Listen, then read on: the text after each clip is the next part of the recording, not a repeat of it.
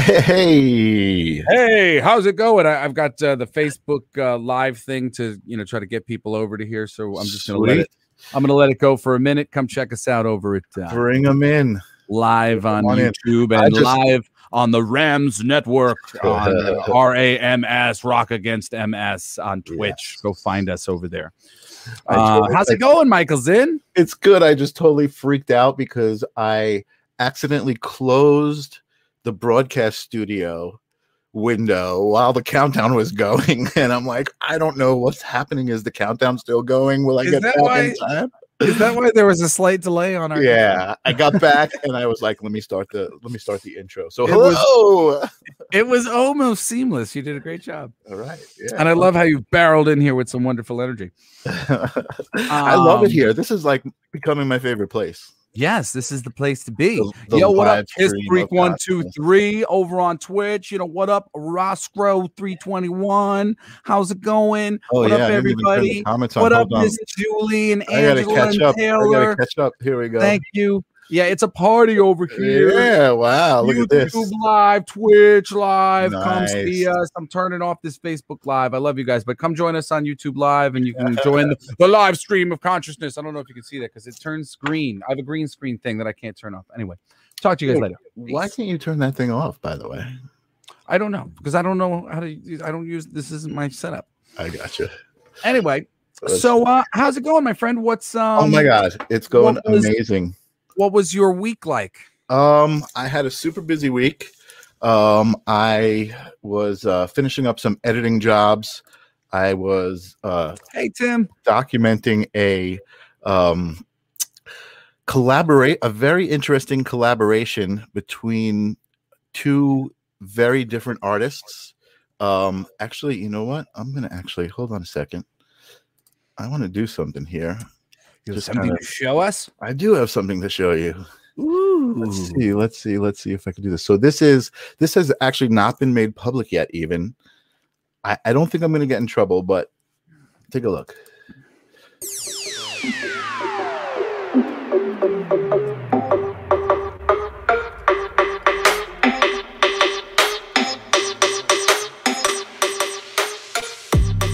So this artist, a friend of mine, he draws, and so he created this picture on a computer, and then he drew the picture, and then he collaborated with somebody special who you'll see pop up in a second.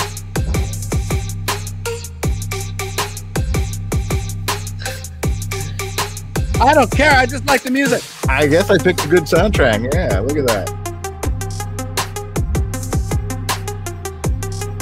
Feels good. Yeah. It was awesome. Oh, beautiful. So he does this. Is this what he listens to, and he doesn't like spontaneously throw the spray paint in odd directions? So this guy that you're seeing now is what's called a bug pinner. The music is so aggressively loud, Michael. I can't think about anything except dancing. On my end, it's really loud. I'm sorry. I didn't realize. I hope I didn't blow everybody out there. It's really loud. Is it still loud? It's still really loud. Wow. I'm lowering it. That's crazy. Well, anyway, all right. I'm going to unshare this. I'm going to remove it. Wait, hold on. It's going to end soon. It's really beautiful. All right. That's it right there. So this guy's a cool artist of some kind? So, well, it was two artists. It was an artist who did an illustration, and there are these butterflies drawn into the illustration, and then the bug pinner took the actual bugs and made the thing into a 3D piece of artwork that's in a shadow box, and it's freaking beautiful. It has not been unveiled yet. I hope I don't get in trouble for that, but I am, you know what? This week has been amazing, and let me tell you another great story. This show has sent ripples out into the universe, which is exactly what it was meant to do. We're rippling. It went rippling. I ran into somebody at another friend's music video shoot who came up to me, Patty, and her husband Cruz, and they were like, "I've been watching your show," and it's not somebody that pops up in our chat. And it's awesome. You guys just make me feel good, and it's great. And I was just so like, honored and like, wow, there's people actually watching who aren't involved in the chat. Not that I don't love all you guys who chat with us. Thank you guys for participating. We appreciate it. And, totally. And do say hello sometimes when you're listening. And totally. You know, we do appreciate it. This is how we know. But I mean, obviously, we see numbers are bigger than, you know, people in the chat, you know, so we appreciate that. But, you know, say hi when you can. Yes. But another listener who does pop up in the chat, Kenzie, every once in a while, she pops up in the chat. We had a conversation earlier in the week because I have another concept I'm working on and I was looking for a co-host, and she messaged me and we had a great conversation. She's really awesome, but she also said how affected she is by our conversations about intention, and she said she really started living and recognizing the way that what she was putting her energy into as far as her intentions. And she has a daughter who is sick. I don't know. Maybe I don't know how much to talk about, but she manifested some amazing things, and attributed it to our show. She said, "You guys influenced me," and man, I was crying. I was just like, "This is amazing." I personally didn't expect to be on screen with you and chatting and doing this, but this feels like home. This is amazing. Well, if I can add to that about Mackenzie, Mackenzie's an old friend of mine who I kind of lost touch with a while back. I mean, a long time ago, like right after we became. Hey, Kenzie, I hope you're watching. I was working at a florist only for less than a month. They ended up just basically hiring too many people and they had to let me go, but they paid me for like an extra 2 weeks to not work. It was very nice. I had a nice relationship with them. It was cool. I literally introduced what do you call it? Asymmetrical arrangements to their shop. They did everything really traditionally. And I was like, can I do it like this? And like, wow, cool. And I got to like paint all these pumpkins because it was around Halloween. And I literally painted pumpkins like of witches and Frankenstein and stuff. And they sold all my pumpkins, which was so cool. Amazing. So, like, my art was sold. I felt like a pro because I used to be an artist when I was younger. Anyway, Mackenzie worked right next door at this video store. And her and I became super like best friends, you know, kind of overnight, just like really like clicked. But it took me years later, like to realize like what was going on as her and I reconnected. And I was just like, I had a little bit of a thing where when I felt a real connection to women that I would kind of keep them at bay. Because like, and it really sucked for me, like, because I was in a relationship, you know, whatever. And on some level, I felt like improper, like if I like felt really strongly connected to somebody. Right, you know, granted, you know, you don't know, like I don't know where that at the time it was like I don't know where this could lead because I really like her, you know, like or whatever. And I had this, I guess, sort of mental thing where I was like, nope, you stay away from me, you know, kind of thing for any girl that I kind of liked. Right. And when you know, and I don't think it really was something that was supposed to develop on sort of sexual level or anything, but it was just this block that I had for like anybody who I would really feel connected to. If they had boobs, I was like, I don't know, I'm in a relationship and I feel like we should be best friends, and I think that's weird, you know. Right. I get it. So we connected really hardcore, you know, a bunch of years ago now, like just reconnected, and she was just immediately there for me like gangbusters, and has been. And you know, when you have a friend come and you're like, hey, you know, I know we talk about this kind of stuff and she's interested or whatever, but they're watching your show, you know, is it doing anything for them, or are they just being your friend and doing a good thing? And she had reached out to me before she made any of those posts. And she just like sent me like this really lovely message, and I didn't know what had been going on with her kid and, you know, whatnot.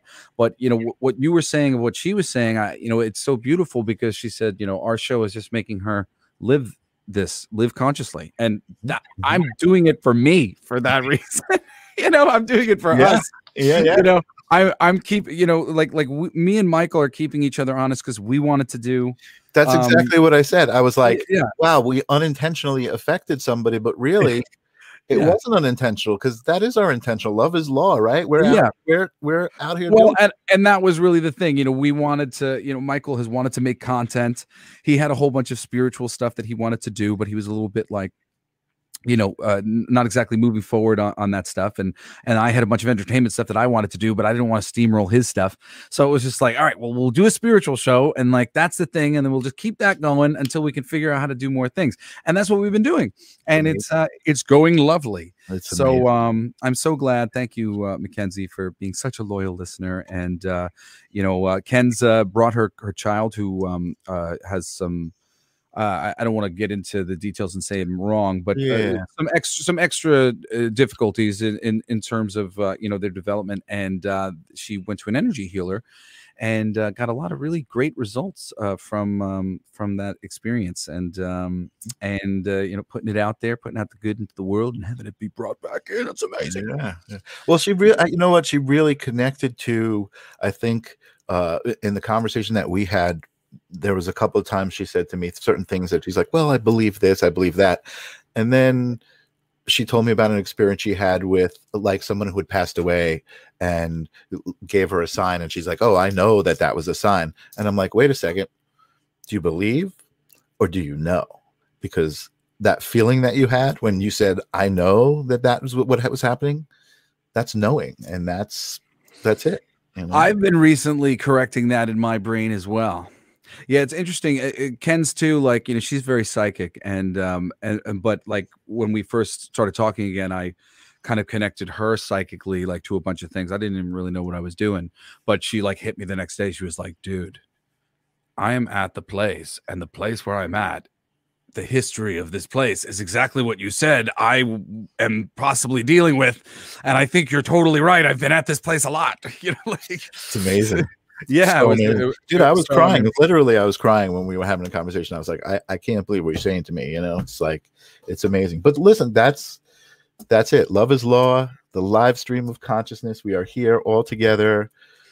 It goes. I'm sorry that we're a little late tonight, guys. Can I get into my week a little bit? I feel bad. I have important things I want to say, but How was your week, we should say that we've got Nancy, who is the head of Rock Against MS, and she is coming on a little bit to actually clue our audience a little bit into the charity, which it's my hope that you guys can help future viewers to understand, as the people who have watched this episode, please, pass on to other people who go, so what is this charity or whatever else? If you could make our lives a little easier. Oh, I've got my son here. What's going on, buddy? Do you want anything to eat? Do I want anything to eat? I'd love things to eat. What kind of things are we getting? We have bagel bites, chicken nuggets. Oh, well, I can't eat right now while I'm doing the radio show, but if anybody wants to take a stab at ordering something for me, I would love to eat something. Oh. So I have my children here. I love Grayson. I had a really short week of like 3 solid days with Grayson and Parker out here in Los Angeles with me, which has been amazing. Hey, it's the original Kens. Love you, baby. But honestly, my brother and my whole family was here on Tuesday when I came back with the kids. I guess I came Monday night, and then they came the next night. Yeah. So they were all hanging. Yeah, that's right. So while we were doing Coolest Alive, they were all hanging with the kids. And when I came downstairs and my brother Shane said, "How you doing?" I said, "I've been in the middle of a panic attack for 2 weeks." Really? And I have been. I've been. You know what I noticed? I did say I'm not used to this, Jesse, but I didn't know quite what it was. I was, and I'm still. It's starting to shrink. I think it's because like the end, like I'm traveling and like so many things. I know what it is though, and it's a lesson for everybody. And I really want you to take it from me, because ignorance is the devil.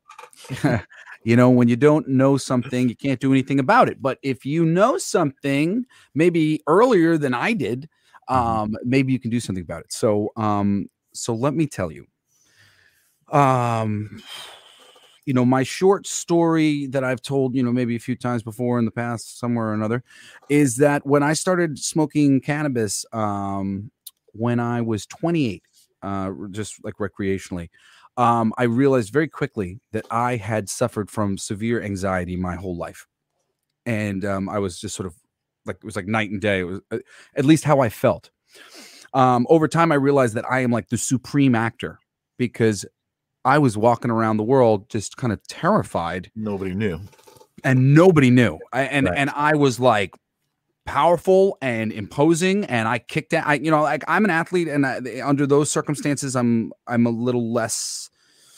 But You're like more confident. Yeah, but also I was terrified of my power. I was terrified that I could kill somebody, that I could hurt somebody. I was terrified of like the terrible possibilities, and terrified of really practical sort of things. Like, I was the child of a celebrity, and I kind of grew up feeling like he was big and I was small. Sure. And I was terrified of being small. Like, I think I might be really small, and like, and inadvertently was sort of projecting, trying to talk about myself a lot when I was younger, because I wanted people to like me, like, and I thought that they needed a reason, essentially. And I was always just sort of trying to. The biggest thing is that I was in a race. I was racing. I planned to be famous. Like, and it wasn't really about fame. Like, it wasn't that I wanted to be famous. I just wanted to be on my father's level. And I planned to do this at 16. By 16, I was going to do it, because if I did it early like that, then it would be really hard for people to say that I rode his coattails, because look how early I did it. Right. Then I started, once 16 passed, I was like, oh my God, I'm late for an important date. And then as I started to getting into the age where like, I was just like, well, the fucking doing it young thing doesn't matter anymore. There was so many little layers. Yeah. And I remember years later when I did and I highly recommend this to people who are like on the Asperger's spectrum, or, feel like they're a little robotic in their thinking, or have a hard time, with anxiety and stuff. When I did psilocybin, magic mushrooms, for the first time, it like changed my board, my mixing board.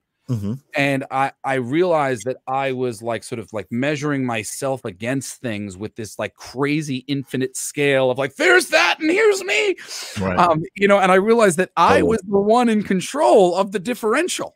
Of how far away it was. Like, I was like, wait a second, bring that in a little closer. It's just right here. It's just right there. You were talking about perspective. Yeah. Right? And so like it changed my perspective, because everything that I was viewing as like a mountain, all of a sudden it became a plane. And I can remember I stood up and I was looking at Batman, and I was like, it was a Batman action figure, and he was 6 inches or whatever. And in that moment, it was very easy for me to see that he was not larger than me. And I realized that intellectually, I had felt as a writer who wanted to write comic books, very passionately, like mainstream comics at the time. That was my biggest passion. Like, like I always wanted to show what I could do in music and earn respect, but comic books I loved. And I really desperately knew I could do a great job, and I wanted to be given the opportunity. Right. And I was having a hard time getting as much work as I wanted to get. I get a little work here, a little work there, but like not like getting into the system the way I wanted to. That was actually why I started socially drinking and socially smoking marijuana, because I thought that was keeping me from the group. And like, maybe if you're telling that story, if I could get a beer with the editor, like it would be easier for me. Right. And to some degree that was true. But no, that's actually, not to interrupt your train of thought. The story is great, but that story is actually very relevant about how you felt like, because you didn't smoke and didn't drink, that they were looking at you weird, and that they were like, well, he can't have any fun with us because he doesn't know how to have fun. But meanwhile, certainly there were a lot of reasons to look at me weird. I recognized that people had like snapped to the assumptions about the children of rich or famous people. And as soon as I saw that people already had an idea about what I was like, I'm going to be a fucking enigma. And I did that very purposefully. At a young age.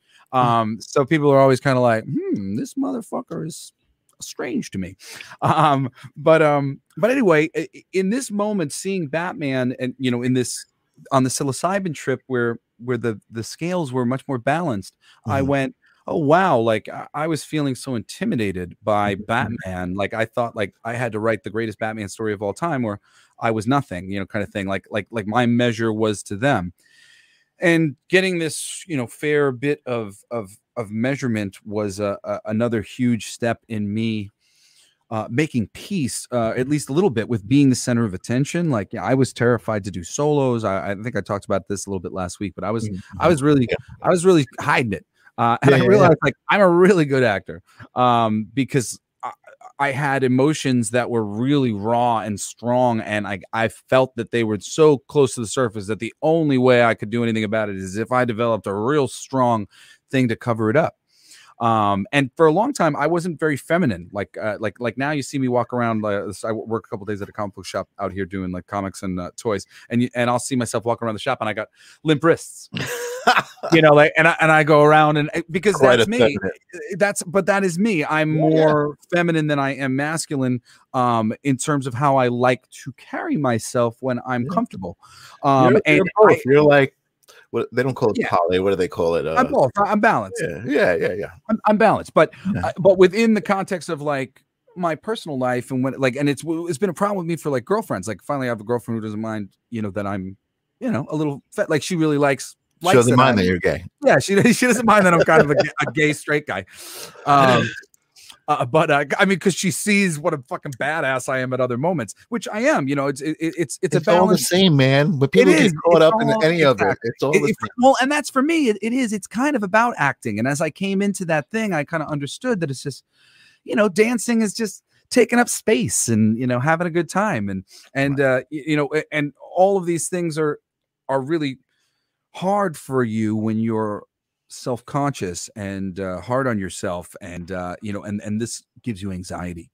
So, you know, my whole life I have had this anxiety. When I came to the realization of like my anxiety, I would say to you that essentially I was like, well, if I can fix these things, then it will be fixed. I am here to tell you that I spent a decade sort of trying to fix those things, eventually going, okay, these things need not be fixed. I have to just get through it anyway because of other reasons why I decided that was true, only to fix the things after I accepted them as they were and moved through them, and have found myself for the past 2 weeks having an anxiety attack. And I realized that it is because things are fine. And it's not the things. It's not the things, people. It's not about the things. The things are just the reason we are giving ourselves to do it. The reason we are allowing ourselves to fall to pieces. And now I'm faced with a situation where I've got a girlfriend who I really like, and you know, I've got you know, the support of my family, and you know, we're really like stronger than ever, really stronger than ever. And I'll say a second bit about that, which is something I recommend to everybody. And that's you so know, good to hear. I'm on the path that I need to be on, and things are really looking up. And I will say that this kind of 2 week or week, whatever. I mean, like I said, it's starting to fade. But Michael can attest that once every 6 weeks or once every month, you know, I'm not exactly sure, there would be like a week period where I would sort of crash again, and I would just be like destitute. And like, fuck. And I'm literally saying to him, like, fuck, man, I hate it when this friggin' happens. I hate feeling like this. I know I'm working on it. I know things are getting better. I know, Michael, I'm just like freaking overwhelmed, and I can't do anything about it. And the cycle of this got better and better and better. And now it has switched to this, which is better as well. But ultimately, I am successfully acting my way through a 2-week panic attack, where I just have had a lot to do and all this traveling. And oh my goodness, the more different things that I do, the more room there is for me to judge what I've done. You know, have I booked the tickets that are too expensive? Did I book the right flight times? You know, is this going to be okay for Patty? Is this going to be okay for me? Should I have done it like this? Like it really just so much stuff. Like, and this is a person who has been forced to face his weaknesses. I figured out how to traipse through life without triggering myself in lots of ways, surrounding myself with color in my room and distraction, a real steady flow of hobbies that kept me connected to my, you know, my joy and what I was interested in doing. And, you know, sort of the patterning and scheduling of comic books, all these things were really good for me. And then as the universe took these things away, I realized oh wow, I'm like a homebody, and when I don't have my own space, I'm like kind of a nutcase. Like I have to freaking get over this and be able to do some amount of work. And I can't be so stricken by all of these little rules that I'm putting on myself. Right. And ultimately, what I'm saying is, you can make the excuse your mother, you can make the excuse your siblings, you can make the excuse your friends, you can make the excuse society or your relationships with anybody, you can make the excuse your career or your money situation. Anything can be the excuse. But if you find yourself constantly toiling over problems that are there, the problem isn't the problem, it's you're toiling. And Wow. and if I had understood a long time ago, that I was toiling, that you're just stewing. Right. And you can either take a long walk, and what do you call it? Find your way to surrender the fact that you can't control the other people in your universe and forgive and let it all be, or you can take the short walk off the plank and just accept and try to start putting away this this toiling feeling, this kicking legs. My leg is always shook my whole life. And granted, sometimes I get it in. I know it's I get it under control. I literally, when I used to be a VJ on MTV2, I used to tape my leg to the chair. Wow. So that when I felt it shake, I would feel the tug, and right. Wow. Because I would be doing it on camera all the time, and my producer would be like, "You gotta stop. You're shaking your leg again. You gotta stop. I'm shaking your leg." And I was just like, I literally, so I mean, I talk about a good actor. That's right. I taped my damn leg to the chair so I would stop doing that. Jesse, that's a great behind the scenes story, by the way. Yeah. A little bit of Jesse Blaze trivia. So please, all of you out there, if you feel like you're connecting to this story on any level and that this could be your future, stop toiling now. Just start to put the brakes on it.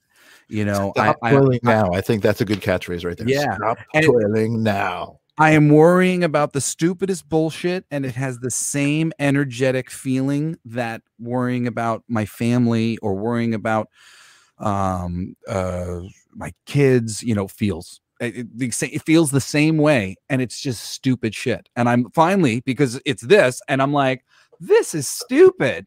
Yeah, man. I'm like, this is what's fueling like all of it. Like it's never gonna go away. Like I can have every situation under control, and you're just gonna keep pulling this bullshit in my brain.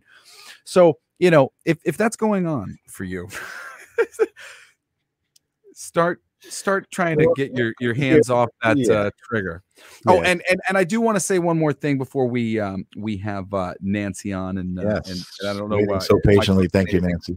But the other really important thing that I have done over the past I don't know, a few weeks now, and spiritually, and I didn't know just how important it was, but because I was a bit of a scaredy cat, I was really scared to sort of hear things that people might say, because essentially anything they might say, I would turn that into worse. I would make that worse. So you're like talking about your family right now, or like, I mean, to some degree, anybody, like, but I would take things from my family, like my mom in particular, just, like her mothering, I would take as sort of like, right, it's not good, and I'm like, it's not good, and I always just want something about a Virgo, like you don't want to be wrong, I just want to be right, and I'm gonna get it right the first fucking time. When I have to do something a second time, like in a video game, like if I die and I gotta do a whole, I'm like, like it's just, no, never again. It's like very upset when that happens. Yeah. Anyway, not wanting to hear the things, and I've been in a different place for a long time where I think that I have been more open to hearing the things than I knew, but I was sort of just in a pattern of not hearing things. Right. And essentially, it came to my attention that my mom and dad wanted to vent. They had felt like I had been able to vent, and they wanted to vent. And I was like, all right, cool. Like, I don't really have anything to say, like, but I'm totally down to like hear you. Like, I've said everything that I need to say. I'm good, And I was like, but I'm happy to sit down. Yeah. And I set out to try not to like talk at all. Like, of course I ended up doing a lot of talking. But I didn't, really it was a great conversation. And I've seen now weeks later what a great conversation it was, and what about it was so great. What about it was so great was the simplest thing. My parents got to communicate to me and felt like I heard them. So much of the communication that happens, like, it's a little passive aggressive. And not that my family necessarily does that. They just don't say anything at all. But like, right. Sometimes family members are trying to communicate something to you, and they're like, kind of like, you're just getting it in little needles here, there. And you just feel like this isn't fair. And da, da, da, da. And when it's laid out, in a more, hey, this is what we're feeling. Right. It's way easier to understand. And my experience, and it's been like this because I have heard from them on a few other occasions, and and it has always been the same thing. And I got to imagine that this is a pretty fucking universal experience for most people. I'm like kind of just blindsided. Like, I'm just like, what? I did what? Like, I remember my mom telling me that I never took her out to dinner when she was out, when I was doing Rock the Cradle. Right. And like, she was out there the whole time, like, helping me, do, wardrobe. Yeah. And when shout she out said, to Suzette. Yeah, shout out to Suzette. My mom, she did a great job. Yeah. When she said that to me, I was just sort of like, yeah, you realize. Oh my God. I'm actually wondering if we should start to market this show at the therapeutic edge of this show, because it's like Jesse Blaze's therapy sessions live online. Oh yeah, wait, I'm getting therapy? No, yeah, well, in a way. I feel like this is very therapeutic for you. But, I mean, that's why but great. No, this is great. This energy is amazing. But I don't share anything that I don't think is useful. Yeah. Like for me, like, I wouldn't share it if I didn't think it was. Of course. No, look, Taylor thanks us for getting out of some very toxic. Listen, we are doing our job, my friend, just by being us. This is what we are supposed to be doing. Yeah. Well, and I mean, that's the thing. I think at the end of the day too, people have respect for my family, and absolutely, knowing, especially once you've come through the thing and can understand what it was that broke you apart, in whatever way, to be able to go, oh, this was a little bit of a problem for us, like, and help other people. It's a huge thing. So really, I would say, if you feel like there's tension with your families, I highly recommend trying to go in with an open mind and have a conversation where you plan to just listen a little bit and make your family feel like they're heard, because it wasn't like I did anything, but I see the change in my parents. Yeah, but did you hear them? You actually must have heard them, because that's what happened. They saw that you heard them. Well, that's true too. I did hear them. You said I realized these things. Well, apparently I made my mom cry the other day, because when I was in New York, I took the kids out with my grandfather, which I'm not necessarily good with, holiday stuff and things. Like, sometimes, like, I am when I'm focused on that stuff. Like, when I was little, I was really good at it, but I tend to be very work oriented, and I like lose track of that shit. But yeah, they basically pointed out a bunch of like perceptions that they had that, I mean, were true to some degree. It's true. You had a perspective that acknowledged what they were saying. Yeah, I was like, well, I see that that's true. I see that I did not invite you out to dinner, Mom. Right. But holy shit, you never thought how it made her feel. I have been wrapped up in stupid Jesse land. You were doing your own. Listen, and Jesse, there's nothing wrong with that. Don't knock yourself out for it. You did what you know. Well, thank you. And that is the thing, like, if you can go to them and be, if they can be able to articulate these larger things in time where they don't feel, betrayed. Because that was the thing. Like my mom was really feeling betrayed. Like, she, like, look, I think we're all learning from each other. That's it. We're all lessons for each other.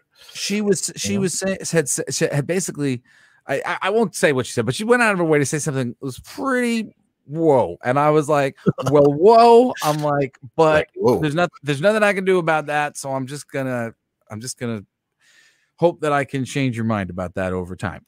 And it was very clear that, like, she just needed to say that. she just needed to like say that and look me in the eyes and see what my reaction was to it. Like she just needed to speak. And they're speaking. And granted, I did listen and not that I was told to do anything in particular, but I did hear what they were saying, and I did try to make some immediate adjustments. You processed it. Yeah, as I could. Yeah. And and it was really good. And I was not it did not hurt me. It did not break my heart as somebody who's an anxiety prone person. I went in there with the intention of I want to listen to them. I want things with us to be good. And if they feel like they got some things that they want to get off the chest, I want them to be able to feel like they can. Well, so anyway, I recommend all of those things, and we should have our guest on. Right. I was going to say, speaking of listening, I think that it's time to wake up our guest. She's probably nodded off in the back room there. But this whole thing, this whole show on the Twitch network, on the Rams network, on the Twitch.tv on the Rams network. I got to get this right. I'm like learning all this stuff. I'm like hip now. I think I was telling you last week, I'm now a Twitcher. I call myself a Twitcher. But anyway, we got this through actually a friend of yours who happened to see we were doing some stuff online and that it was kind of spiritual and helpful in nature. And it was through Nancy. Nancy's a friend of mine. Nancy's the friend of yours. There she is. So I'm going to bring her on. Actually, I'm going to let her tell the story. I'm going to let you guys tell the story. Let's let Nancy talk for a little bit. And no, I want to hear. Like, I don't know enough about Rock Against MS. So Nancy, there you go. So can welcome, you please, Nancy B. Sayle, everybody. Welcome. Nancy, can we please go to the very beginning of Rock Against MS, and can you tell us how this thing genesised into this Rams network? Well, hi, Angela. It was weird. So, I'm in the music. Well, maybe you don't know. So for those who do not know me, I am in the music industry for 30 million years. And I represent high profile people. I even worked with your dad a long time ago. And so anyways, I'm a private person, and I got diagnosed with multiple sclerosis. And I, kept it to myself pretty much. And I do have some of my artists are very close with me. And Steve Stevens from Billy Idol, he's the guitar player, if you don't know who that is. I was at his home and with him and his wife, Josie. And I had just gotten a word that not only do I have MS, and I had it for a couple of years, mind you, and he already knew this, but I'm sitting there and I thought, I have to get this off my chest because I'm the only one that knows that now I have a brain tumor. And so I, hi. Thank you, Taylor. That was very kind. So I said, in Steve's living room is where he has his whole recording studio. It's this big purple room. And I just said, hey, not to lay this on you guys, but I got to get it off my chest. And I said, I also know I have a brain tumor, and I don't know how far it is in the sense. So I'm going to be going to a specialist that does brain surgery and all this. And Steve, it was morning. We're all like in pajamas. Not that I stayed the night, but I tend to just show up in pajamas and slippers anyways to their house because I'm lazy to dress. And he pops his head over and he goes, oh, no, this isn't okay. You've been doing stuff for us for 30 years. We're going to do something for you. I'm going to call Billy. I'm going to call Billy Morrison. I'm going to, we're going to do something for you because this is crazy. And that was 2012. And then in the meantime, Billy Idol's band got called out and to tour. And then by October, I was having a surgery, some spine surgery. So after all that, I realized how broke I'm becoming because I'm not working and at this current moment. And so if you don't know, I'm a publicist. So, and I might have already said that. So I called up Steve and I said, hey, and I'm recovering from this spine surgery, my neck. And are you guys still, because I was embarrassed. I don't like to ask for help. I'm very private. I don't like to tell people things. I'm just closed, which is not, of course, a good thing, but at that time. So he says, yeah. He goes, let me go back to Billy Morrison. And they started making phone calls and doing things. And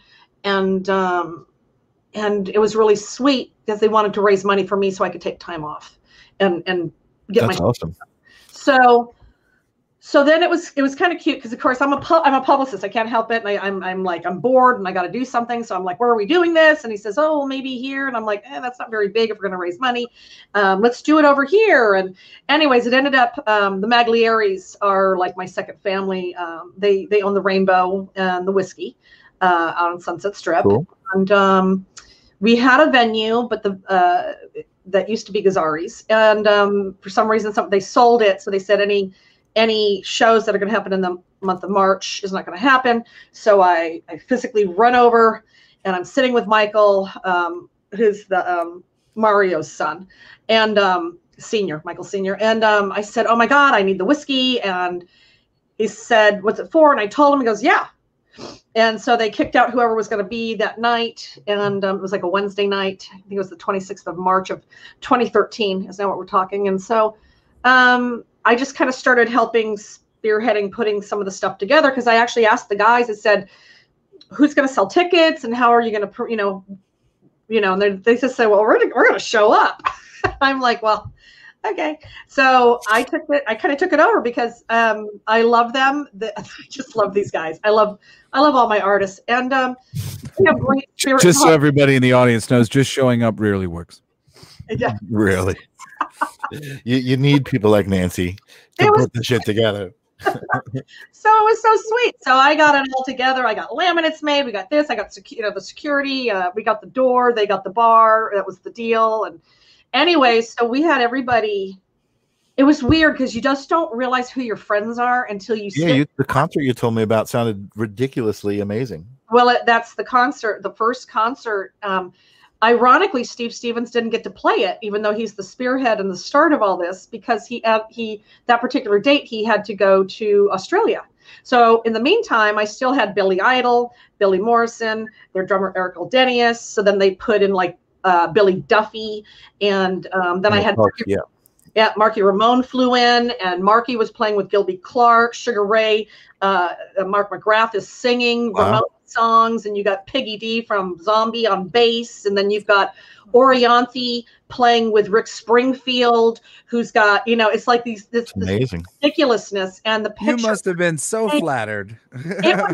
You just don't realize, and the Foo Fighter, what's his name? Taylor Hawkins was there.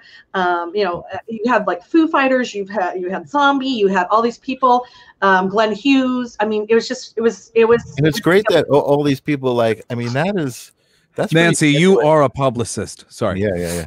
No, that's pretty genuine. I mean, I know musicians who, if you're doing that, for a charity and for a cause, I mean, that's pretty genuine. And those people are all pretty high profile. That's awesome. That's great. Kenny Aronoff played with Kenny Aronoff did Great White songs with Jack Russell, Brett Scallions from Fuel. I mean, I can't the names and the KLOS supported this. So at the time, I never understood why you would want to make your stage name after a dog breed.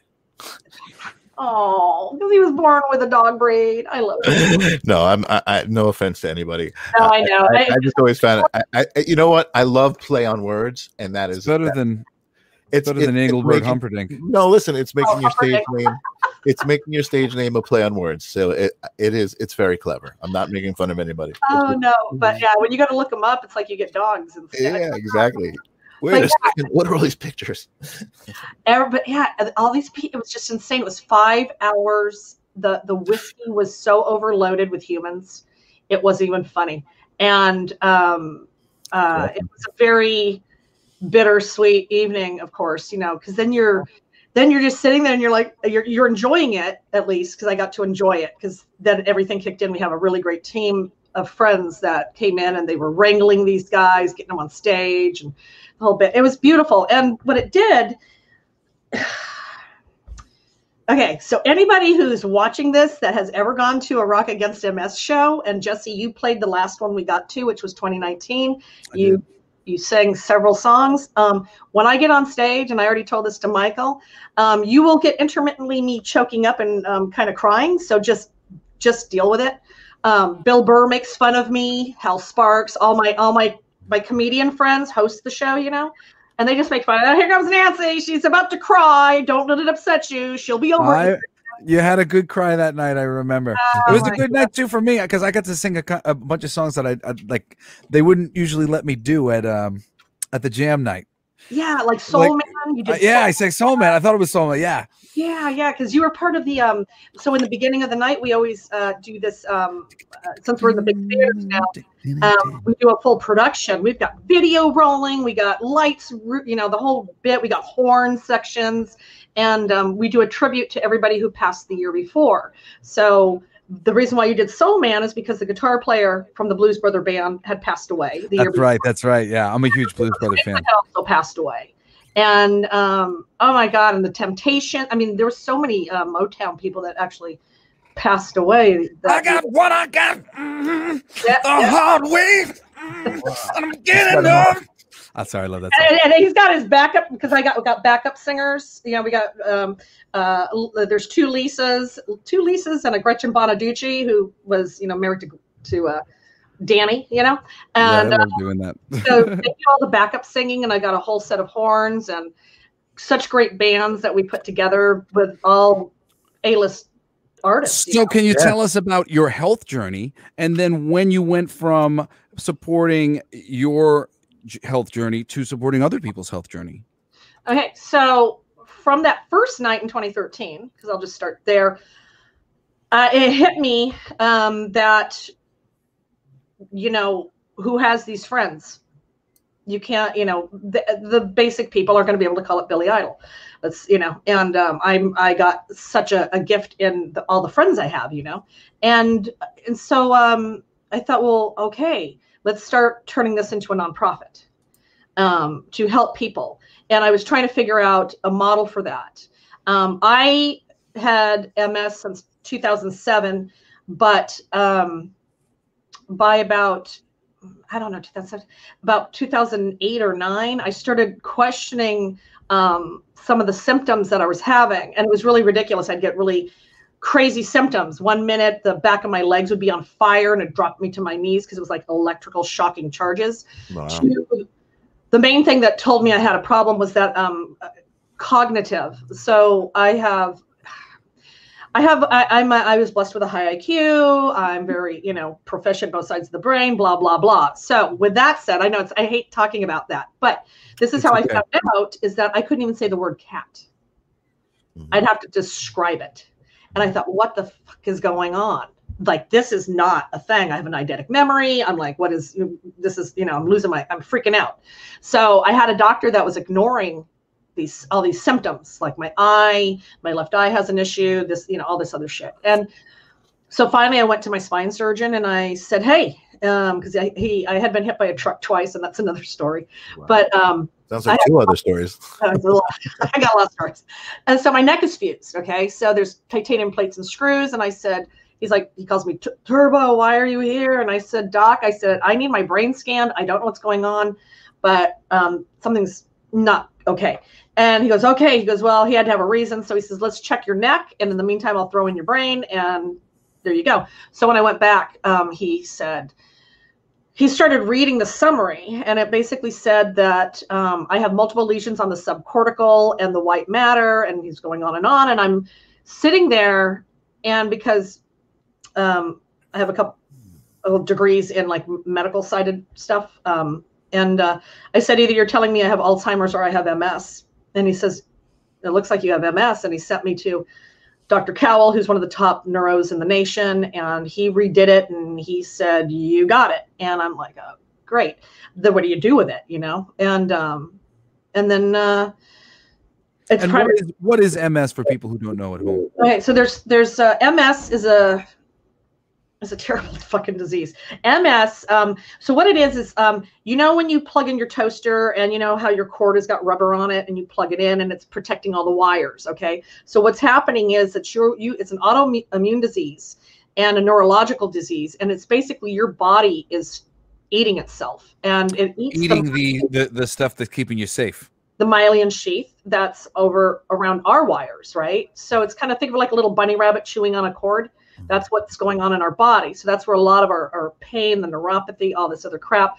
Optic neuritis is another thing, which is what, usually people with them, not usually, but times people with MS will lose sight in one eye because it's kind of the similar thing. Yes, Taylor, multiple sclerosis. And so it's a very debilitating disease, and it can put you in a wheelchair, and you die from this shit. So from either symptoms of crap but you die with it, and so it's kind of we have a shorter lifespan, all these other wonderful things that you're being told, and it's scary. So so mine was my cognitive.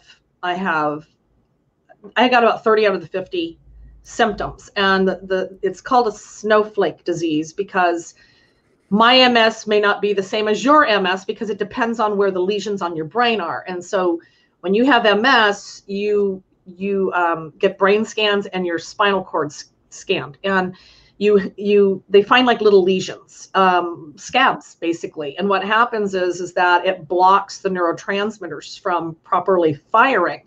So you will not be connecting one day. Some days I am like, woohoo, and I'm talking my talk. And then other days I'm like, what the fuck's that called? And and then people go, oh, I do that all the time. I said, no, you don't understand. It's not a brain part. This is literally I'm not connecting today. Right. And but you don't want to keep correcting people. You just nod your head. Well, it's good that you said all the things you're being told, because at the end of the day, we really have to begin to understand in the conscious stream, we are creating our world with our beliefs, and it's when a thing is decided to be true, it is true on many levels. Yeah. However, so often this is just a collection of symptoms that Nancy has, and they're calling it this thing. And as she's saying, it's a snowflake thing because it's different for all these other people. And ultimately, on a whole spiritual, energetic level, all these things are coming down to energies that are maybe similar, that are causing a similar group of symptoms for somebody. But, a name and all these facts about you're going to live only this long, or this is going to be happening, you're going to be in a wheelchair. My sister was told she was going to be in a wheelchair before she was 30 because of a fracture that she has in her hip.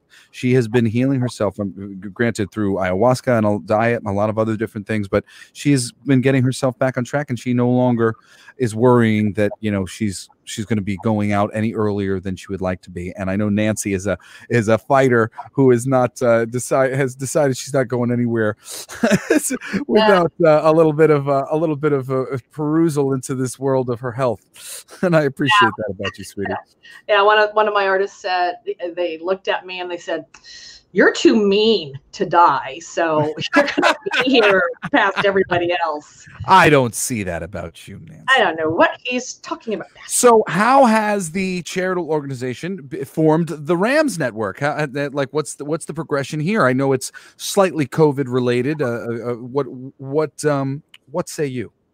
Yeah, so normally we do like a big annual event, and again, like I described that, describing what I was describing earlier, Jesse was part of it, and Alice in Chains, everybody. So we do these big, beautiful events, and we were 8 days from the I'm losing track of time, 2019 event. Oh my God. Anyways, whatever. Whenever COVID started, what year was that? I don't even know anymore. A long, long time ago, before COVID came into our lives. 2020. Okay, I don't know. Anyway, so 2020. So I remember being on the phone with Steve Lukather, and I said, "Hey, Luke, I think we have to cancel. I don't know what's going on with all this shit." And he goes, I don't know. And we like, oh yeah, we rallied. We're like, fuck it, we're doing it. Yeah, we're doing the show. And then 8 days before, I'm like, oh yeah, we have to cut it in good conscience, of course. And so that was that's what happened. And this year we didn't either do a show in March, but anyways, back to 2020, my friend Sam McMullen, he is the god of all sorts of things. And he's a guy that knows everybody. He has all these different online entities for gaming and that. He's a huge geek dude. He owns geeks.gg. So he said, Nance, he says, Nance, digital. And because I'm like, Sam, you know, oh my God, I had to cancel. We lost all this money because we did all this advertising. And, you know, I'm going, and he goes, digital. And I said, well, Tourette's, what the frick does digital mean? I'm analog. I do things in person. And he goes, no, digital, check it out. My friends, you know, they created this thing, Twitch. And I said, yeah, I know what Twitch is. It's a gaming thing. He goes, well, now we can do music on it. And there's these other things. And he goes, hold on. It was like one of those moments of, I'll be back. And he comes back and he has built this whole advisory board of some of the top humans.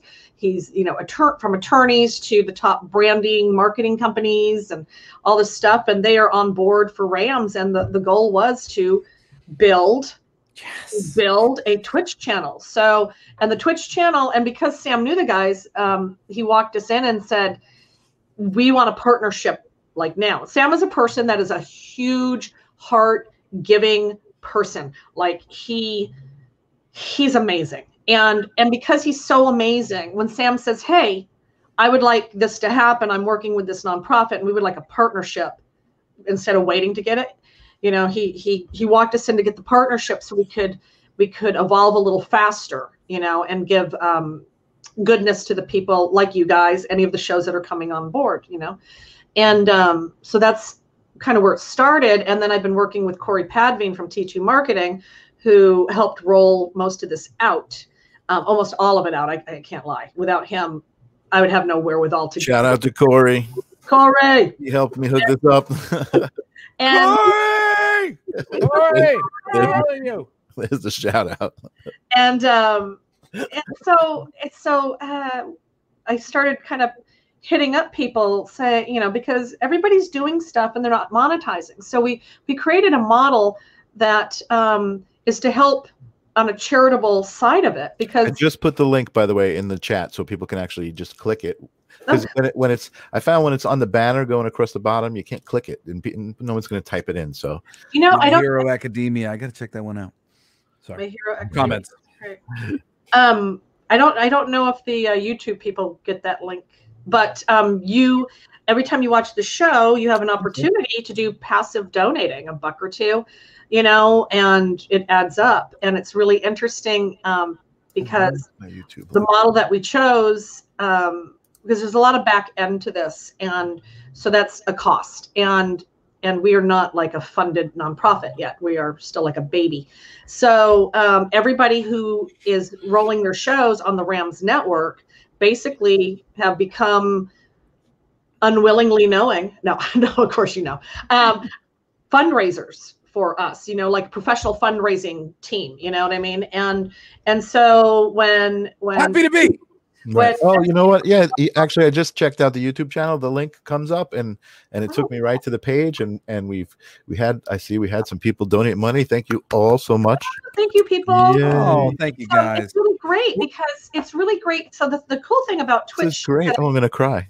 I know. I don't start crying because you know if I start crying, just start. They do the ugly cry face. No cry. They love it when I cry. Yeah. I don't know if Jesse can cry because you're so freaking perky. I don't think he's cried on the show yet, actually. Am I not on the live stream of consciousness? Yeah. Julian says he likes your shirt. I was actually going to say I like your shirt. Sorry, I don't mean to interrupt you, Nancy. We just having some interaction with our family. No, you got to talk to the peeps. But yeah, so we came up with this thing. So it's kind of like being like a digital PBS. So cool. I got to say, when Jesse said, hey, you know, I've got a friend who's got this thing on the Twitch network and all this stuff, I was like, I don't know, you know, whatever. But then he introduced me to you and we spoke. And first of all, I just want to say thank you for being on the show and being so candid with everything that you've shared with us, because I'm sure it's not easy. But when I met you and the energy that I get from you, you have such a great upbeat disposition. Like, I mean, what you're doing is amazing, and who you are, I think, is a big part of that. I'm sure that you get people to react to you and what you're doing in your cause because of who you are and the energy that you have. So I think it's all very relevant to what we're doing, you know. And well, yeah, I mean, look, she motivated the whole Billy Idol crew. Yeah. Foo Fighters, Rick I Springfield. wanted to see if he was gonna disappear from the thing and then say, "Who is this?" Because you got green screen. So we are getting to the end of our show. No, I want to. Oh wait, I mean, she was finishing up with. I know. I wanted to. I was going to direct the end of the conversation Let's a little. do it. Direct away, sir. So no, here you direct the end of the conversation. No, I don't know where you. I don't know where you were going. I was listening to Nancy. I was listening to Nancy too. Yeah. So I was. Well, I think she was done with the basic. She was getting again. Picture. Yeah, I was going to tell you about what the rock houses are. Yes, tell us what the rock houses are. So okay, I might start crying. Just bear with me. Yay! All right. The rock houses. I came up with the thought that people. I don't mean to down people, but the big wheels, societies, and all those kind of people, they don't really help people with MS. I found that out very hard. That their money is not spent helping. 10% goes into maybe finding finding the cure, and then the rest goes into a lot of big pockets and but they're very good at doing like I don't know, finding information out and so ancillary marketing materials and whatever. And I'm not downing them. It's just like, but my God, I mean, 80% of the money that comes in goes not to anything, but nothing. It's really awful. It doesn't help people. If you've never heard that before, that most charitable organizations, like the biggest charitable organizations on the planet, are doing the least good. I go look into it yourself. Just look. It's hard numbers. If you're going to donate to any sort of charity, and you don't have to donate to to us, but seriously, please do put your money to more mom and pop sort of charity things, because it really actually helps in those cases. And there is so much overhead. It's like you think the government is like wasting our money. Boy, do these big ass charities waste money. Well, it was sad to me and very profound thought when there's another Nancy that has Race to Erase MS. She's amazing. And her goals are different than Ram's, but we met, and she has MS herself as well. And she showed me all the statistics. I mean, when somebody's got like a, $250,000 salary with $1 million expense account, and I'm like, what? So, what's that? So that's when I was like, well, screw this. We got to help people now. So our hashtag is helping people now. And what we want to do is build these rock houses. And the first one will probably be up in the valley here in California. We work with the Richard Pryor's estate. Richard passed from MS. He had MS for a substantial period of time, at least 15 plus years. So I work with Jennifer Lee Pryor, cool. And he's part of us. So we'll probably name the first one after him. He's a part of us. He's amazing. He's like my hero. I love Richard Pryor. But he used to do sit down comedy, and it'd be all about MS, and he would talk about it because everybody thought he had AIDS, but what it was is he had MS and he was losing all this weight. That's cool. But anyway, so I digress, as usual. And so the rock houses are not because it's rock and roll. I mean, yes, but when you have that person in your life that is your rock, here comes the tears. When you need somebody to be there for you, because I'm sorry, when you have MS, you feel like a burden. You lose friends. They're not there for you, but you gain friends. And I think that's one beauty out of the disease, because those farewell friends that like you because you work for rock stars and you might get a ticket, fuck you. I'm not Ticketmaster. But so people with MS tend to not want to be a burden. We're quiet about it. We don't sit and complain about it, but we suffer in extreme silence. And so what we want to do is build these big, beautiful rock houses. And they're going to have a gaming room, because gaming is proven to help cognitive and focus for people with MS. We're going to have Pilates and Reiki and all these different integrative therapies that people can't afford. I can't afford it anymore because, I'm not working like I was. But I'm lucky my girlfriend does Reiki because I can't afford that shit. Oh my God, I love it. And then there's going to be a room where people learn to cook vegan. And so like, when couples go and do these little couples things and they learn to cook, one of those big kind of kitchens so people can learn to cook. We're going to have a music room. We're going to have an area where people can go, wheel up in their chair, and we'll get their hair washed and their nails done. You just stop feeling like a person because you feel, one, like a burden. Two, I have a hard time washing my hair. I have to go get it washed. It sounds silly, but my hair's to my butt, and it's hard for me to maneuver. I'm very mobile. I'm not in a wheelchair or anything. I'm very mobile, and I go hiking and all that stuff. But it takes me a minute. The fatigue is like soul crushing pain, and people go, "Oh, I'm tired too," and it's like, "Oh, you have no idea." So it's just, people don't get the disease. I really urge people to look up multiple sclerosis and just read it. It's like this weird ass disease, and it's not hereditary. It just picks random.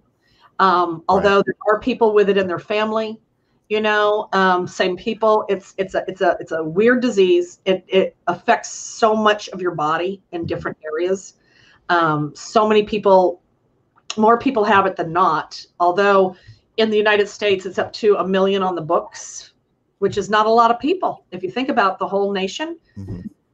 So, but anyways, we want to help people. We want to build rock houses.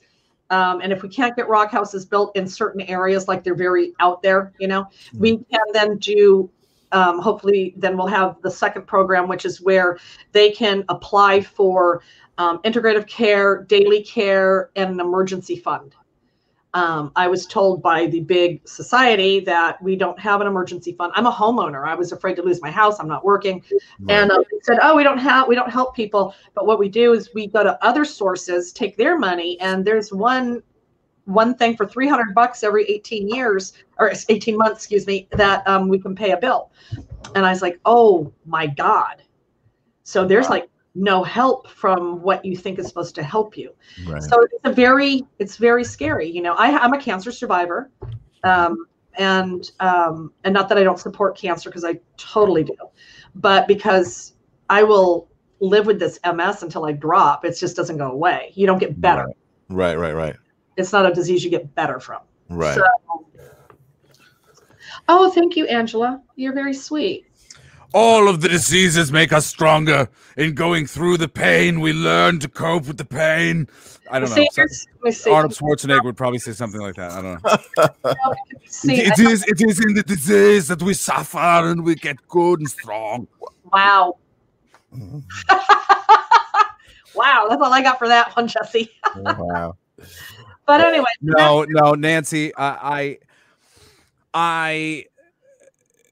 as somebody who has dealt with, chronic pain, any disease, anything that is affecting people on a daily basis, people just don't really know, because it's not about, oh, I'm in pain today, or I couldn't remember this thing or whatever. It's about the torture of it perpetuating itself. And having to reframe your life around this situation of how you feel. And, thankfully I'm starting to feel better and better, but still every day of my life, I wake up and I don't feel right. And, and one day I hope that I will completely, it always makes me cry when I plan to stand on stage one day and tell people that I used to be in pain every day of my life and I'm not anymore. And, and I'm going to try to help you guys figure out how to, not be in pain too, because it's the worst thing imaginable. And people don't know how to, I think, handle that conversation and handle such a big topic. It's almost like something like rape or child trafficking. Like, we're, oh, well, I don't really know how to handle that subject, so I'm just not going to talk about it. But it does bring out the best in some. And I think you are a testament to a wonderful person that was able to bring out the best in people when the worst happened. And you are continuing to make the best of this situation. And we are so grateful to be a part of the Rams Network. So glad to be in association with rocking against MS, but doing some stuff that's a little bit off the beaten path that I know you're interested in spirituality and some of the other things we're talking about doing. And thank you so much for the honor. Thank you to all the people who have been watching at home. And please remember this story and pass it on to our future listeners. So when they ask, and you can tell them all about Nancy, the little engine that could, the badass mean girl, apparently, according to some. I'm very mean. So do we have anything else to say to Nancy before we wrap up this show? But go to rockagainstms.org. That is our website. Oh, let me put that up here. Hold on a second. And we also have a great Facebook. That's not it. I'm horrible at this. There. Go ahead. Keep talking. I'm typing. Himself. Oh, I'm reading what Tim is writing about. His ex-wife had a therapist who has MS. Oh. He's an amazing man and doctor. He made himself available almost 24 hours a day. Oh, that's so cool. It's such a fucked up disease, man.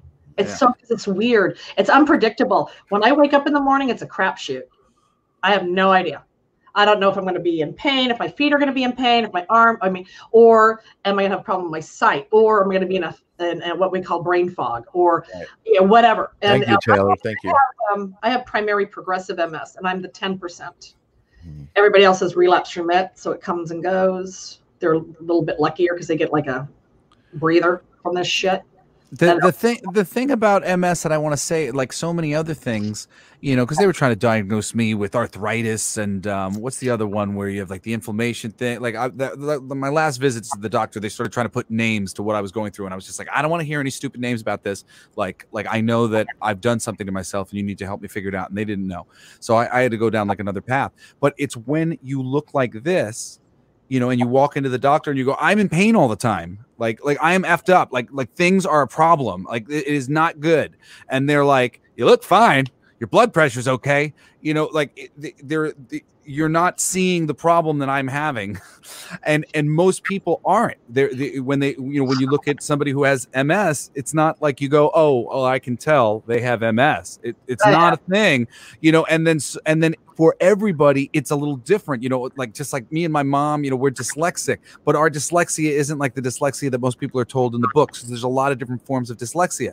So you end up trying to explain, it's like, and people, you can't really understand because it's a completely different perspective when you're waking up every day and you're dealing with this invisible injury, that is stopping you from behaving the way you were behaving yesterday. And and I know it must be hard having to explain yourself so often, but hopefully we are raising awareness about MS right now. And we are actually. I want to say thank you to Taylor. We reminded Taylor about her mom, so. She said she's going to send us a little donation. We're excited. Thank you. Thank you, Taylor. Thank you to everybody who donated. Is there anything else, Nancy, that you want to get out your chest about our wonderful network and organization while we have you on the show before we wrap up? How'd you like your Jesse Blaze experience? That just right here, just right now is even funnier. Well, you know what we're going to do? What are we going to do? The corn. We are going to, don't know where that came from. We're going to start doing streaming concerts. Like big concerts. Oh, cool. I've been talking to certain people. Well, of course, I've got a slew of people that I go to, my go-tos. And we're figuring out what we're going to be doing, but let me know if you need something on the East Coast, because I certainly can help you with like venues and live streaming stuff. Cool, because Marky Ramone is in New York. He's one of my besties, him and his wife, and they support this. They played the last show. Cool. Was he there when you played, Jesse? Yeah, had to have been. That was the last show. Yep. Yeah, Marky was headlining that show. I don't know if I got to meet him, but he was one of the people that I was like had my eye open for. Yeah, he's such a good dude. I love him, and I'm a big Ramones fan. Oh, then we'll have to hook that all up. I respect them as songwriters, and I don't think that they get enough respect for what great songwriters they are. I know. Dee Dee was really the main one to write, you know, and he had this imagination, and it was just, you know, simple and perfect. I was just using them as an example the other day. I was just like, the KKK took my baby away. Do you know what that song's from? What it's from? Well, do you know why he wrote that?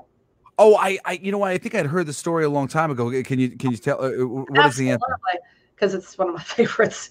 So, because I know all about the Ramones, because I know the backside. But so Linda was with Joey for about 5 years, and Joey, people didn't really realize, but Joey was a very, very OCD, like this. And back then they didn't know what OCD was, right? So he'd have to like tap 5 times before he could do anything. And so my brother used to be dealing with some of that. Yeah, and it's a thing. And but I think then she realized that Johnny controlled the money. So there you go with that. So what he did was she skipped ship, went over to Johnny, but Joey was kind of relieved because Joey wasn't interested in, you know, groupies and sex and all this stuff. So he utilized it, KKK, Johnny, because Johnny's very right wing, and he has like a grand wizard thing at the house. So I'm gonna get. I know. So it's literally about one of the members of the band who he has dubbed the KKK. Took my baby away. That's funny. That's crazy. See, but for me, from a writing standpoint, what he noticed there and what he was always doing, beat on the brat. It was alliteration, simple things that would actually hook into people's heads. The biggest crime, you know, people who are reasonably critical of Avatar, one of the biggest movies on the planet. It's very safe. It doesn't do anything new. That's really, you know, like some of the visuals are memorable, but there's no new thing that really grips you in and gets you there. And a lot of songs are like great passable songs, but when it's just the sound, you don't have the visual. You got to be doing something new. And every time they would come across the plate with something new. And yeah, you know, to you it might be a little infantile or silly, but I remember it. You remember it. We all remember it. Like fucking shut up until you learn how to fucking come up with stuff that we remember as easily as the Ramones. They just the catchy melodies and the alliteration and just the little ways that they are some of the greatest songwriters this planet has ever seen, and they're not appreciated as such. Their arrangements are elegant. They don't overuse parts. They'll do a part that's great once or maybe twice in a song. Like, they are super impressive songwriters as far we got a music show cooking too, by the way. Oh yeah, no, seriously, the Ramones. He's passionate about a lot of things. He's gonna have a few shows, I think. The Ramones are amazing. Love those Ramones. Well, anyway, we got. I'm told, Nancy, that a show that is an hour is a better case. So when we go over the hour, we're over. Help me help you to develop the show that makes the more money for the MS Rocking. I know, and it is. It's true. The hour show, but. So listen, it's 8:48. We've gone 18 minutes over. Yeah, we're over. So to talk to humans. I'm in a house of cats. You didn't hear the cat screaming behind me? We did not hear the cat. Hi, cats. I said. I also have a nonprofit for animals, and yeah. How do we? So can we devote an individual episode of the live stream of consciousness to your animal charity sometime? Absolutely. Okay, cool. We'll bring on like a pet psychic or something, and we'll devote the show to the pets. The I keep wanting to say the pet cemetery, the pet charity. Oh my god, the pet cemetery.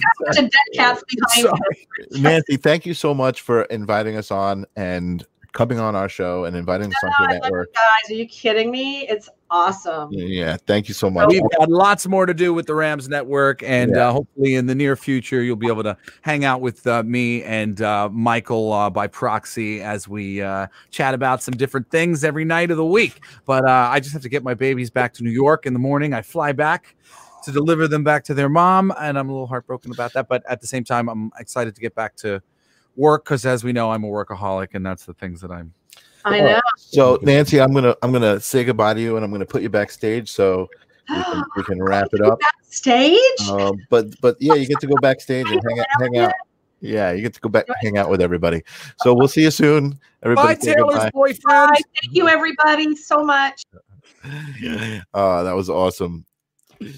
So cool. I said bye to Taylor's boyfriend She's too. great. She begged us. She's the best. Oh, Nancy is the best. So nice. now you all know what we're doing here when we say that we're doing this for charity every week. This is who we're doing it for. We're doing it for Nancy and her lovely organization, and we're so happy to be a part of it. And Yes. life is good. Yeah. Any parting spiritual thoughts for us? On you know what? I was kind of just wrapped up in the story. I mean, spiritually, I feel like there's a lot of spirituality in that message, and I feel like I said, Nancy is just such a dynamic person, and I feel like her purpose was, to experience what she experienced so that she can make people aware of it and help other people. So I got to get Nancy added to the LA coven of ayahuasca ladies that I have out here. And, and see if we can get her a little nice perspective on why it is that she has chosen to deal these cards to herself. Right. Which is always the case. It's like, why have I done this to me? You know what? And I didn't want to get it. It was very kind of. I didn't want to get into that, especially with MS. Like, disease in the mind. And we give her, Nancy is very open, and that's why when she saw our show, and it was just sort of like her and I happened to be talking about something else, and she would talk to me about spiritual kind of stuff and whatever. Like she was open. She's talking about Reiki. She recognizes the power in these things, and and it is there to be had, and that thing of recognizing that we have chosen our paths for ourselves, as much as we don't want to admit that sometimes, but that is the hardest little barrel to get over, to accept. All right, this is it. For some reason, on a higher level, I chose chronic pain for myself. Right. It sucks, man. It sucks. I don't know why I would do this to myself. On some levels, I'm like, this is stupid. I would never do this. On other levels, though, I'm like, well, I accept that is part of the game. It's about figuring out the journey. Why is the journey like this? What am I supposed to learn? Right. And granted, I have learned a lot from my pain, so I guess I could say I do know why I did the pain to myself. But I always kind of think, well, couldn't it have been just like a little easier? Well, but I think earlier that was one thing I did want to talk about. And again, we've had this conversation, and it's really watching other people, because I don't think you or I will suffer from it. And that is the comparing yourself to other people, looking what other people are doing. And you were talking about it with your dad, and with my dad, I did. Into perspective, you know what though? My dad saved me from a lot of others, like, because I sort of like, he was king, and I was like, everybody, like, to a certain degree, I was a little like, you guys aren't the king. Like, I was dealing with other people. I'm like, you're not the king. Yes. Oh, it's the queen. I'm the queen and the king. I was very intimidated by them when I was younger. Now I realize that parents are just kids raising kids. And that's funny that you say that too, because that was something I wanted to actually tell you, Jesse. It's funny because I was like, I've seen you with your relationships with your family and the ups and the downs and this and that. And I thought to myself, I'm like, if Jesse actually realized that D was just like everybody else, trying to figure it out and do his thing and raise his family, and I mean, he literally said that to me at some point. He was just sort of like, can I just say that this pedestal you put me on is an impossibly high standard to live up to? Yeah. and I had already realized that myself. And as soon as he said that, I went, I'm right there with you. I see that, and I get it. And I said, it is the standard I hold myself to. It's not so much about that. Like, I made my standard off of you. Right. So I expect you to hold to it as well. This is what I hold myself to, and this is how hard I'm being on me. Right. So, like, I'm being hard on you, it seems, because I'm being hard on myself all the time. Right. And it was destroying me for a very long time, just being hard on myself. So, and that's the biggest, the biggest lesson of, and the biggest lesson and the hardest thing to actually do and get right and really feel, but like loving yourself. Yeah, man. And it's like, on some level, I do connect to that, and I do like myself, and I do like appreciate myself.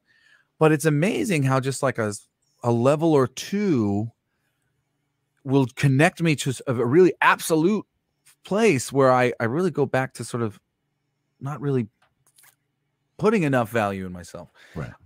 You know, but it's that thing of the energy, you know, just like it's not about the existential problems. It's about this energy, you know, that we're trying to end the toil, man. We're trying to get rid of this shit. So only other one thing I did want to say is, what do you think of this cool new little background I got? I figured out how to do an animated background. Oh yeah, let me see. Well, you don't see it. Oh, that's trippy. It's like, yeah. Are we going to give people seizures? Well, I had this one first, but it was too a little. It's a little seizure-y. Yeah, that one's a little too bright, but I like this one. This one's kind of. I do. I like it. I like it. It's cool. We're gonna trip some people out. It's gonna be a little crazy. But we will continue our conversation and our live stream of consciousness. Yeah, next week we should be back at our normal time, 6 o'clock. Good. I'll be back in New York for a weekend and then back over here for Coolest Alive on Tuesday. For those of you who are into geeky stuff, produced by Michael Zinn and hosted by me and my two best friends, Aaron Sparrow and Tori Ireland Mell. Also on the Rams Network. Yes, also on the Rams Network. And, you know, as I'm saying, you know, who's interested in something like this going on, like, you know, maybe 4 or 5 days a week? If you're interested in seeing just sort of a regular cast going on about a couple different things, I think that will soon be a reality as I get back from this trip and settle back into life in California. But I'm so excited to have Nancy have come on and explained the Rams Network, so you guys understand when we say we are a charitable organization, you understand that we really are. We're working for a good cause here, and I hope you can help spread the word about all the great shit that we're talking about, and this great channel that is doing some awesome things. I think, you know, some of the other people who are going to be on the Rams Network doing regular things. We are twitching. And but some really great, if you're interested in music especially, there's going to be some great stuff. And then I'm going to be doing some more stuff outside of music. Anyway, we love you guys, and we will see you next time, I guess, right? Peace.